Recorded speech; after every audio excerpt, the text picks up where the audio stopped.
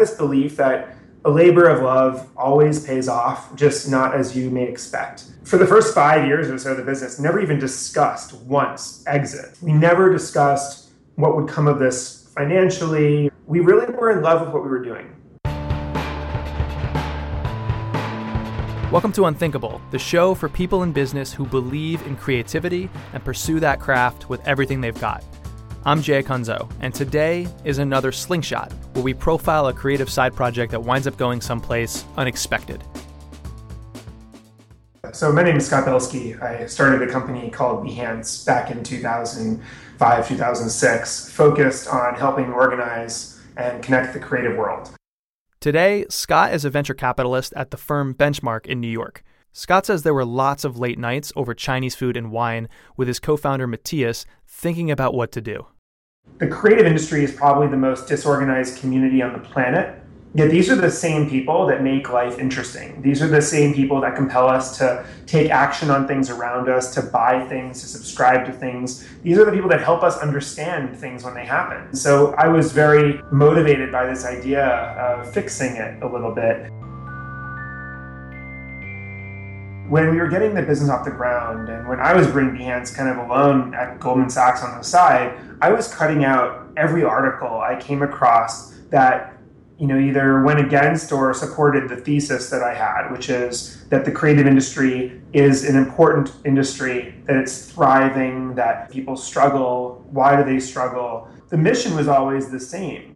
And that mission was to organize, connect, and empower creative people. So what product did this tech entrepreneur Scott Belsky choose? Software? Some kind of social network? Nah, a paper product. We call it the Action Pad.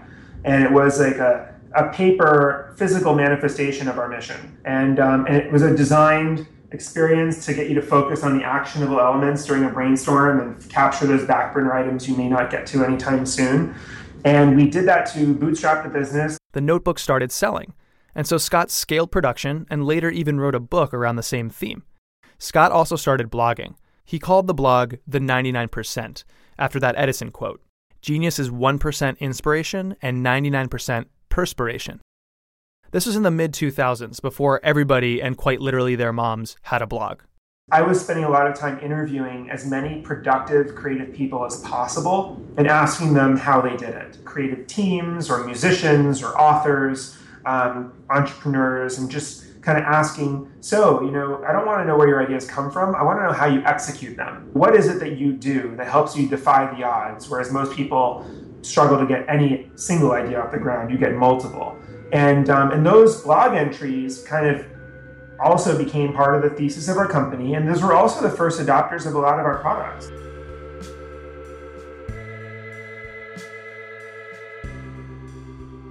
Scott decided it was time for the company's next product.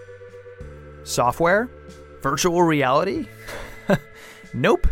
A conference.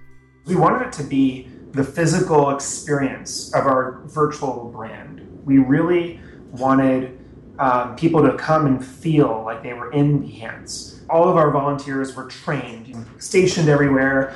Everything was always to the minute. We always wanted everything to start and end, and everything was supposed to be this very organized experience.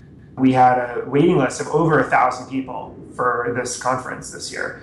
And everyone now comes with a great sense of intention, and they feel like they're here to execute. They gained the attention of some pretty important people.